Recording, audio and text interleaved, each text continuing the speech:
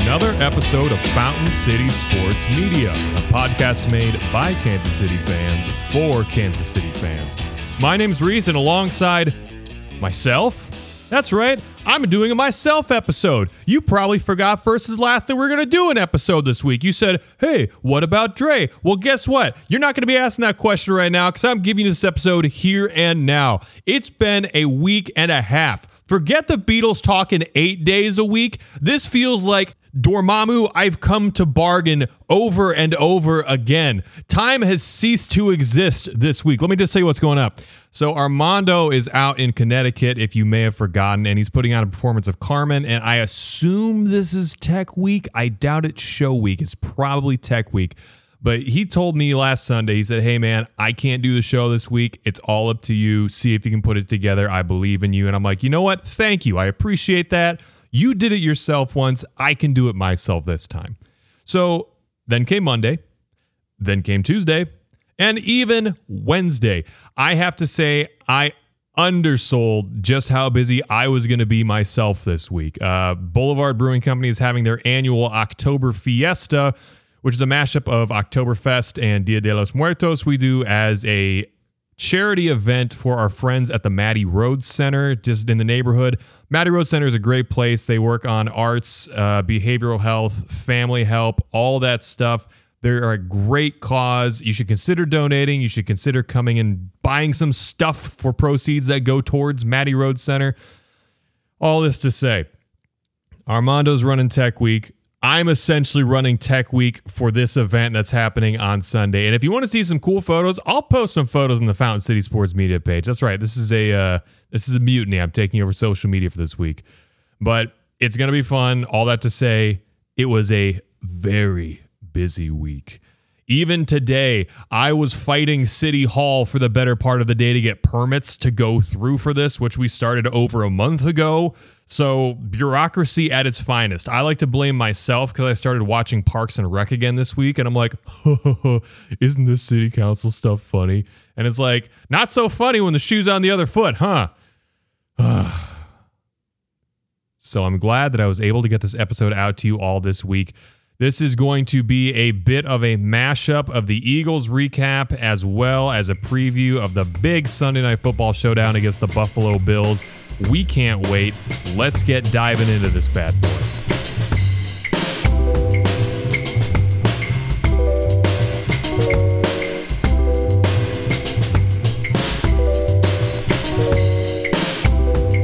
So first is last. Chiefs defeated the Philadelphia Eagles last week by a score of 42-30. In reality, it was really more of a 42-23. Eagles scored a garbage time touchdown with like 3 seconds left against our second string defense. But all this to say, the defense is bad. There is no more sugarcoating this. I am no longer seeing a silver lining on this. This defense is on pace to be the fourth worst defense by pure statistics of all time. I'm talking scoring, yards allowed, all those things they take into factor there. They are on pace to be the fourth worst defense of all time.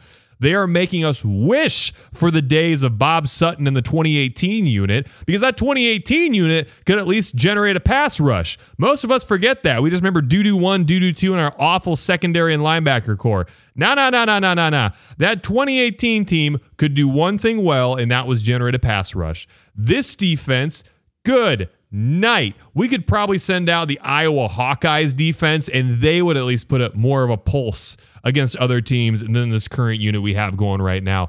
For 4 straight games, we have allowed 25 or more points, which is completely unacceptable, especially when the Dallas Cowboys and their paltry defense managed to shut down this Philadelphia Eagles team for the better part of 3 quarters when they played them.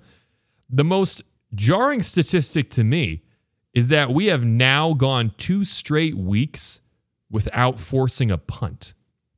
And that's very bad. That's incredibly bad. 1 game is bad enough, but 2 in a row, you have a serious problem. And one of the reasons that is because other teams do not respect this defense to a degree that they're saying, screw it. We're going to go for it on every 4th down, provided we're past our 40-yard line and it's at least 4th and 7. The only chance we're going to have to get teams to punt from here on out is going to be teams that are facing like 4th and 10 plus, and they're like, we kind of need a really big pass play in order to make this work. Well, you know what? I would still probably mash the over on the concept that you're going to get that pass play to work because this defense is so torrid.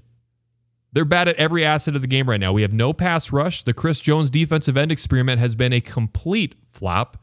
Jerron Reed, who we picked up from Seattle in this offseason, who was supposed to be another huge contributor on that defensive line alongside Frank Clark and Chris Jones, he has been a ghost, which is suitable, I guess, because, this is Halloween month, but he's been an absolute ghost. Speaking of which, at least ghosts show up on spectrographs. Frank Clark, where on earth have you been? Has that guy played more than 5 snaps this season? Especially considering that it's a contract year and he's probably playing for his life right now. It's probably not good. We haven't seen him at all. Man, I feel like he's just checked out. He's like me at a Motel 8 coming back from a gig. He is checked out. Linebacker core goes without saying. We're starting Ben Niemann.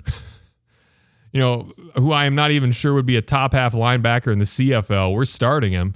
Part of that's because Willie Gay Jr. went on the injured reserve with a turf toe injury right before the season started. I mean, that absolutely set us behind the 8 ball. But, dude, we got Anthony Hitchens. We got rookie Nick Bolton, who's played pretty well, to his credit. And we've got Ben Niemann. Those are our 3 linebackers we're rolling out every game right now, and it is bad. Looking into the secondary, you may remember last year against the Bills in the AFC title game, we said, welcome back Juan Thornhill. Then in the preseason, he balled out, putting a nice little cherry on top of the sundae with that diving interception in the final preseason game. We said, all right, Juan Thornhill's back. And what have we seen so far this season in our secondary? Tyrann Mathieu balling out, pay the man, and Daniel Sorensen. Daniel Sorensen again, who maybe he might be a top 50% safety in the CFL, but at best, he is a rotational 3rd down nickel safety on this team.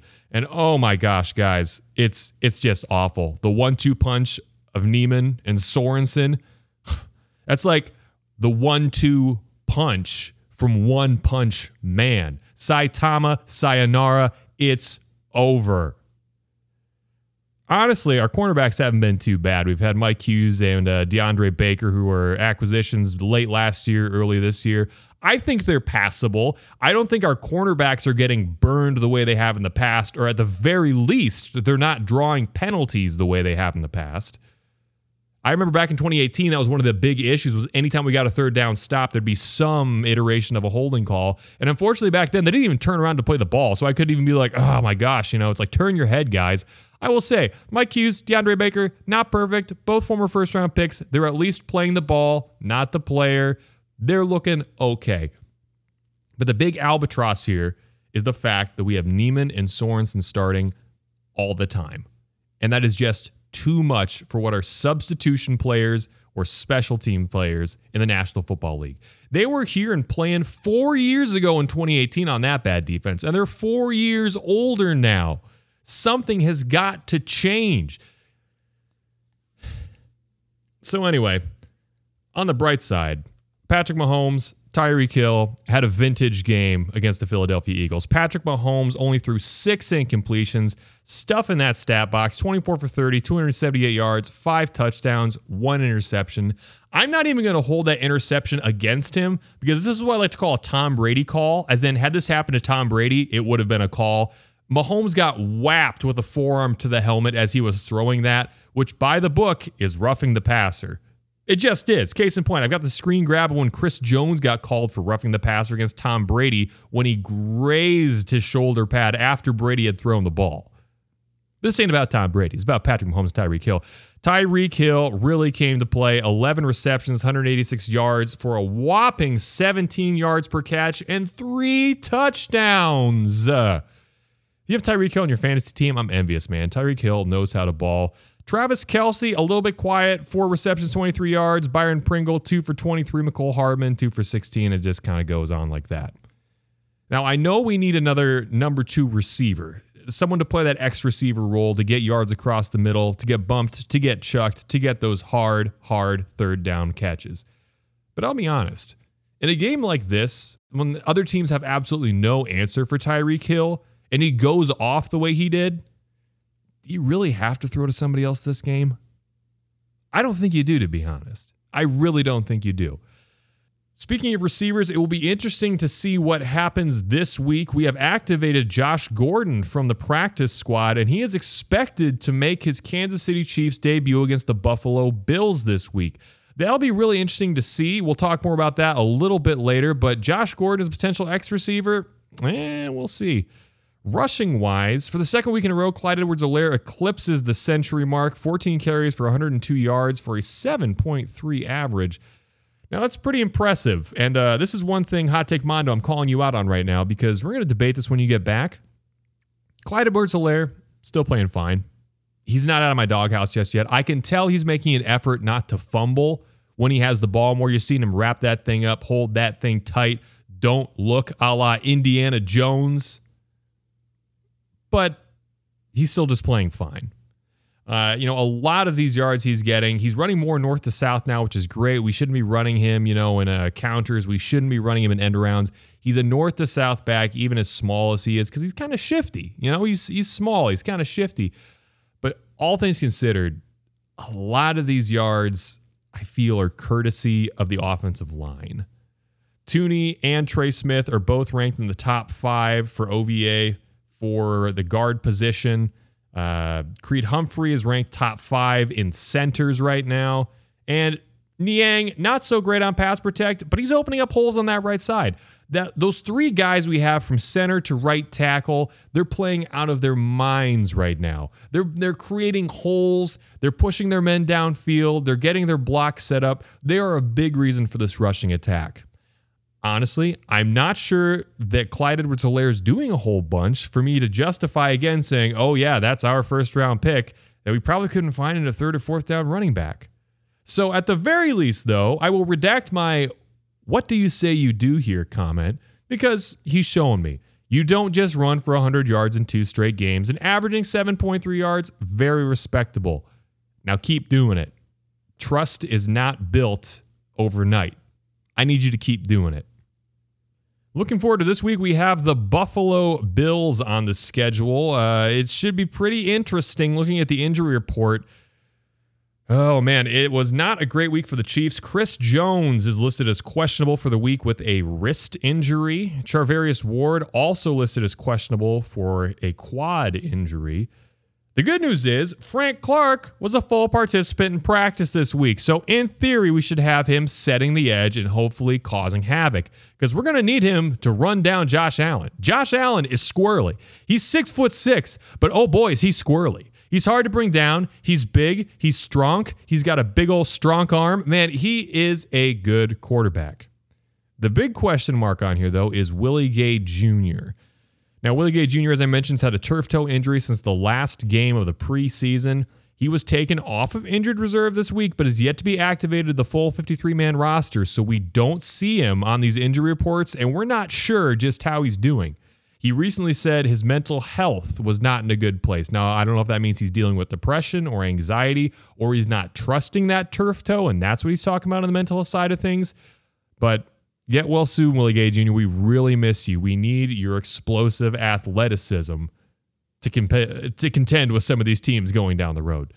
Now, looking at the Bills injury report, the 2 that really stick out to me, AJ Epineza, questionable foot injury. I'm really relieved if he won't play. He was a wrecking ball at Iowa and has been wrecking stuff in the pros. The other one also listed as questionable is everyone's favorite Bills linebacker. Shout out to Ladyfinger George, or whatever his name is, Matt Milano, wrong cookie. He is also listed as questionable with a hamstring injury.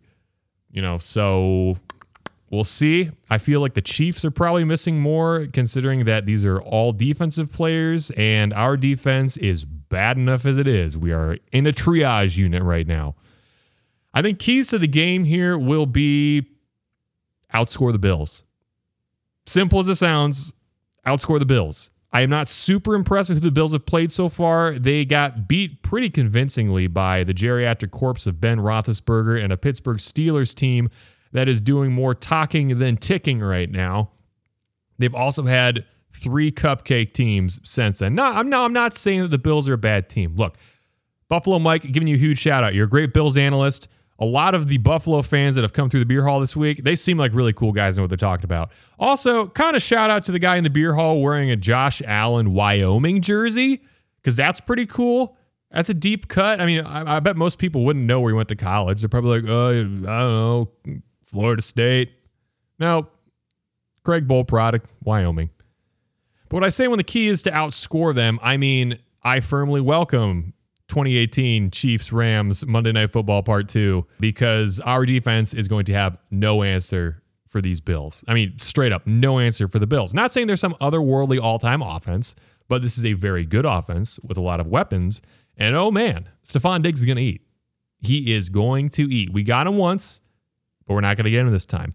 And I know people are probably saying right now, they've been saying to me all week, but Reese, if you remember, we slowed down this Bills defense and offense in the AFC title game last year. Why won't we do the same? We won't do the same for 2 big reasons. 1, Willie Gay Jr. 2, Juan Thornhill. You've been paying attention? They are the opposites. They are the suns to the moons that are Dan Sorensen and Ben Niemann. We had a far more explosive ball-hawking defense in that AFC title game, and it was led by the athleticism of those 2 players. Right now, we are missing some of our most athletic players at every level on the defense, line because of injuries and phantom injuries, linebacker because of injuries, and in our secondary, because for some reason, Steve Spagnuolo is too stubborn to admit that Juan Thornhill is an X factor that Dan Sorensen does not. I could probably rip on those guys more, but I'm not going to, because it is unbecoming of me, and I like to think that I'm sort of, a decent person at heart. We'll find out. But case in point, I don't think there's anything we can scheme to stop Josh Allen. The big thing is we haven't been getting pressure on the quarterback all year, and it's a big trickle-down effect. If you can't get pressure on the quarterback, they're going to have 4 to 5 seconds every time to pass. Josh Allen with 4 to 5 seconds every time he pass, he's going to find a guy open. Plays just break down after 4 to 5 seconds, and Stephon Diggs will be wide open for 7 or 8 yards, I guarantee you, every time. Also, he is, like I said, a big, squirrely, fast son of a gun. We don't have anybody with chase down speed on Josh Allen right now. That's when you want to have a linebacker spy, which normally would be Willie Gay, but unfortunately with him not here, who's our spy? Niemann? Dude, you know what? No, I'm going to take a spy. I almost said one-on-one, I would try and truck Niemann. I think Niemann would probably break me in half. That being said, I have not trained in football for the last 20 years of my life. Ben Niemann would break me in half. Put it on the list. More importantly, I'm not the one Ben Niemann needs to stop this week. It's Josh Allen. So I think Josh Allen's going to eat with his legs. I think he's going to eat with his arm. I think that Buffalo offense is going to eat all day. So what does that mean? It means we need Tyreek Hill and Travis Kelce to really show out this game. I don't think this Bills defense is that great. I don't think this is the same Bills defense we saw in that 2018-2019 season.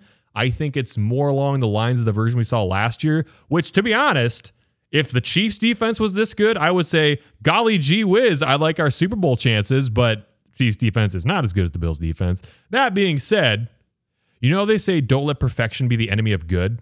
It's kind of the other way around. It's like if I have a car that's, a junker and it breaks down on the highway, is that much better than a car that's straight up on fire? No, they can both be bad cars, but at least the car that can break down on the highway has the ability to get out on the highway, unlike the Chiefs defense. So I think one X factor in this game might be if Josh Gordon comes back, seeing if he is any sort of X factor as an X receiver for this offense. We've really been missing a big body wide receiver on third downs. And when Sammy Watkins was healthy, he was that X factor. I mean, we saw when he burned Richard Sherman. We saw him when he took that go-home clinching touchdown against the Titans in the 2019 AFC Championship game. We need that receiver that on third down, if they're going to bracket cover Tyreek Hill with too high, they're going to double team Travis Kelce. We need that guy who's going to be like, you know what? Middle of the field's open. I'm going to lay it out there, probably get crunched in doing it, but catch this ball on 3rd and 8 and move those chains. I think that's a big thing. Catch that ball on 3rd and 8, move the chains, be there when option 1 and option 2 are all locked up. And Josh Gordon, if you eat for 6, 7, maybe even 800 yards this year, please, please, please, please, please, I will be more than happy with the contribution to this team. So those are my keys to the game here. I need Patrick Mahomes to ball out. I need the defense to maybe make one stop. Just one stop this game might be the difference, because I think it's too much to ask for our offense to be perfect every time. It's just too much to ask. I know this is potentially a historically great offense we have going right now, but there's a difference between the Bills have a turnover, the Bills will get the ball back, and they'll be able to move on our defense. If we get one turnover on the Bills, that might be the one blink we have in the fight that allows the Bills to throw the knockout haymaker. So, you can call me Doubting Thomas all you want. I think this game is too close to call because I think it's going to be so high scoring. I can see it being 40-38 either way. I could honestly see it being 40-30 Bills just because they have that putrid, torrid, languishing defense they get to line up against. Well, all this doubt and sadness has made me thirsty, so I'm going to go crack a beer really quick and do a beer review. So everybody hang tight. I will BRB.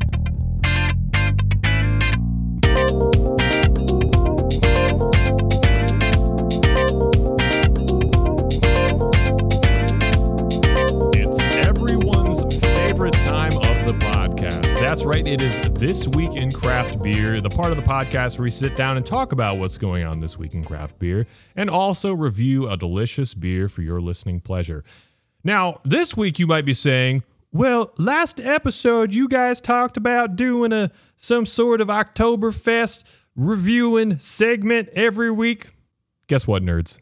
You better believe it. Just because Armando's not here doesn't mean I can't bring the spirit by myself. I am overflowing with October festivity right now. I have got a delicious, crispy German lager in one hand and a tulip glass in the other hand. And because Armando's not here, I'm probably going to throw some sort of crazy sound effects behind this, some sort of thunder, some sort of lightning, just to make this seem really official and really cool. And guess what? We're going to use this all month because this is not just This Week in Craft Beer. It is officially, it's the Hunt for Red Oktoberfest. And this week, you better believe that I am bringing the heat. Martin City Brewing, which is a Kansas City kind of hidden gem. The people that know about the beer scene know about Martin City, but it's not one that people come from out of town are like, okay, I got to hit Boulevard, I got to hit Torn Label, I got to hit Martin City. Now, it don't go that way, but that's not fair because Martin City puts out some fantastic beer. And today for you, I am reviewing Martin City Oktoberfest Lager. Now, this lager is particularly a Märzen lager, so it's going to be kind of what you see when people are saying, oh, this is an Oktoberfest beer. So that's why I'm expecting this to be kind of darker, malty, maybe a little bit of crackerness to it. Not a whole bunch, but maybe a little bit. A lot of toffee notes, probably an amberish color. That's sort of what I think this beer is going to be. So without further ado, Prost! For those of you playing at home that might not be familiar with our podcast, we do review beers on a 5-point system, those systems being appearance, aroma, flavor, mouthfeel, and aftertaste. And with each category, we do give a rating of 1 to 10, 1 obviously being low, 10 being high. This is not golf. You want to score as high as possible. So looking at this beer in my glass, it is indeed very amberish, but interestingly enough, this beer's kind of hazy, and not in a gross, disgusting way. I'll wait and see if it settles at all. But a lot of Oktoberfest lagers I've seen are very clear, not necessarily pristine crystal. Results may vary, but I mean this one looks like the hazy IPA version of a Märzen. So that'll be really interesting to try and see how that affects mouthfeel and the overall flavors of things. The head, I have to say, is very attractive. It was 1 inch. It's down to about a 1/2 inch at this point. A pretty uniform foamy head. I'm seeing some bubbles popping in there. It's going down a little bit, but, lace sticking to the glass. Again, very uniform. Man, seeing it cloudy, though, that's really interesting and a bit of a wild card. So I'm not going to straight up come out swinging for the fences on this rating. I'm going to give it a ignorantly hesitant 7.5 to start for appearance. Number 2 on this scale is aroma. That is a very attractive aroma. That is a very sweet aroma. I'm getting a little bit of like stone fruity sweetness in there, maybe. A little bit of prune, a little bit of apricot, which honestly smells pretty good to my nose. And, I know a lot of people are like, oh, prunes and apricots are gross. Grandmas take those to help use the bathroom. It's like, no, those are very like the equivalent of being a savory sweetness. So I'm all about that. I do get a touch of like sulfur in here, but that's not super uncommon with lagers. And this is very inoffensive. It's not like I'm sticking my nose in an American Pilsner or something like that. So for aroma, we're going to bump this back up. I'm saying the aroma on this is an 8.8. 8.8 on aroma. It smells very, very appealing. Number 3. If this is everyone's favorite time of the podcast, this is everyone's favorite category of everyone's favorite time of the podcast, and that is flavor. Yep. That is some sweet toffee malty goodness. Sweet toffee malty goodness. Yeah, this is pretty good. I'm not going to lie. You get a lot of that sweet, bready fruitiness going down. And kind of when you exhale, this isn't quite aftertaste, but I'm getting a lot of that hop bitterness in the sides too, which, a lot of people discount how important hops are in a lot of these German lagers. I don't believe it specifically says what they put in there, but my guess is, some sort of, some variety of the noble hops in there. But I will find that out and post it online as soon as I do. But all things considered, this is a tasty beer. Yeah, I would say it holds its own. It tastes very complete. It doesn't taste like a small time brewery. I'm going to give flavor on this, say 8.5 for flavor. Next category up is mouthfeel. It's got a very light mouthfeel to it, much more akin to water than even juice. It's also got a very sparkling, effervescent mouthfeel to it. A lot of Oktoberfests I've had, like these Märzen styles, they're generally, I don't want to say heavy in the mouthfeel, but a very like rich fullness in the mouthfeel for a lager. This one's a little bit more sparkling. This would be more like what I'd kind of see if I had like a fest beer, or something like that. All things, it's not inoffensive. It's not bad. It's light. It's crisp. It's crushable. Let's give mouthfeel on this 8.4. 8.4. All right, and now aftertaste. What's really interesting is, what? Yeah, I would say the hops are a bit more prevalent on the aftertaste. I redact my statement. The hops are more prevalent. Bitterness comes out, but I would also say you get more of the caramel notes in this on the aftertaste than on the front half, which is, it's cool. It's good for this style of beer. I think it's very inoffensive. I like I said, I like my beers to have a bitter back to them in the aftertaste. I like those in my IPAs. I like those in my lagers, because to me, it's like you get the sweet up front, you get the bitter back. It's kind of like when I went to the movies the other night and I cut my buttery, salty popcorn with a nice sour beer. It's the contrast, and that's what makes the world go round. Sun, Moon, I can't rate this too soon, but I'm going to give aftertaste on this 8.4. Keep it in the 8.4 category. All right. And for the category that everybody always gets caught off guard for, they say, I thought you only had 5 categories. And we say, nope, we have a 6th secret category. It's called BDQ. And what does that stand for? It stands for Bitte Danke Quotient. Please, thank you, Big Stonks Drinkability Quotient. Now, this is what's funny about this beer. How I mentioned how Martin City might not be like super big time in the, like the beer connoisseurs that are coming from out of state? It's a very unassuming can. The stuff that's distributed or that reaches distribution from what I've seen is a lot like this can. It is an aluminum can where they put a sticker wrap on it, which is a lot of hard work. I have stickered a lot of cans in my day, but it's an attractive artwork. They have the Bavarian flag diamond shapes going on there. They got 3 steins, foaming at the top, and they got a German's traveler hat on there. And like I said, this beer swings with the big boys. This does not taste like, your local brewery's small-time brewery, Oktoberfest lager, Märzen, whatever you want to call it. Blah, blah, blah, blah. No, it's like if you put this in front of someone, they wouldn't be able to dissect anything wrong with it. This is a very good beer. This is a very crisp, clean take on a Märzen-style lager. And for that reason, I'm going to come out here. This is a beautiful double where they could have stretched it into the triple, but they're a big enough gentleman to say, you know what, I don't need to. I trust the next guy is going to bat me in. And that's why BDQ on Oktoberfest from Martin City is going to get an 8.8 from me.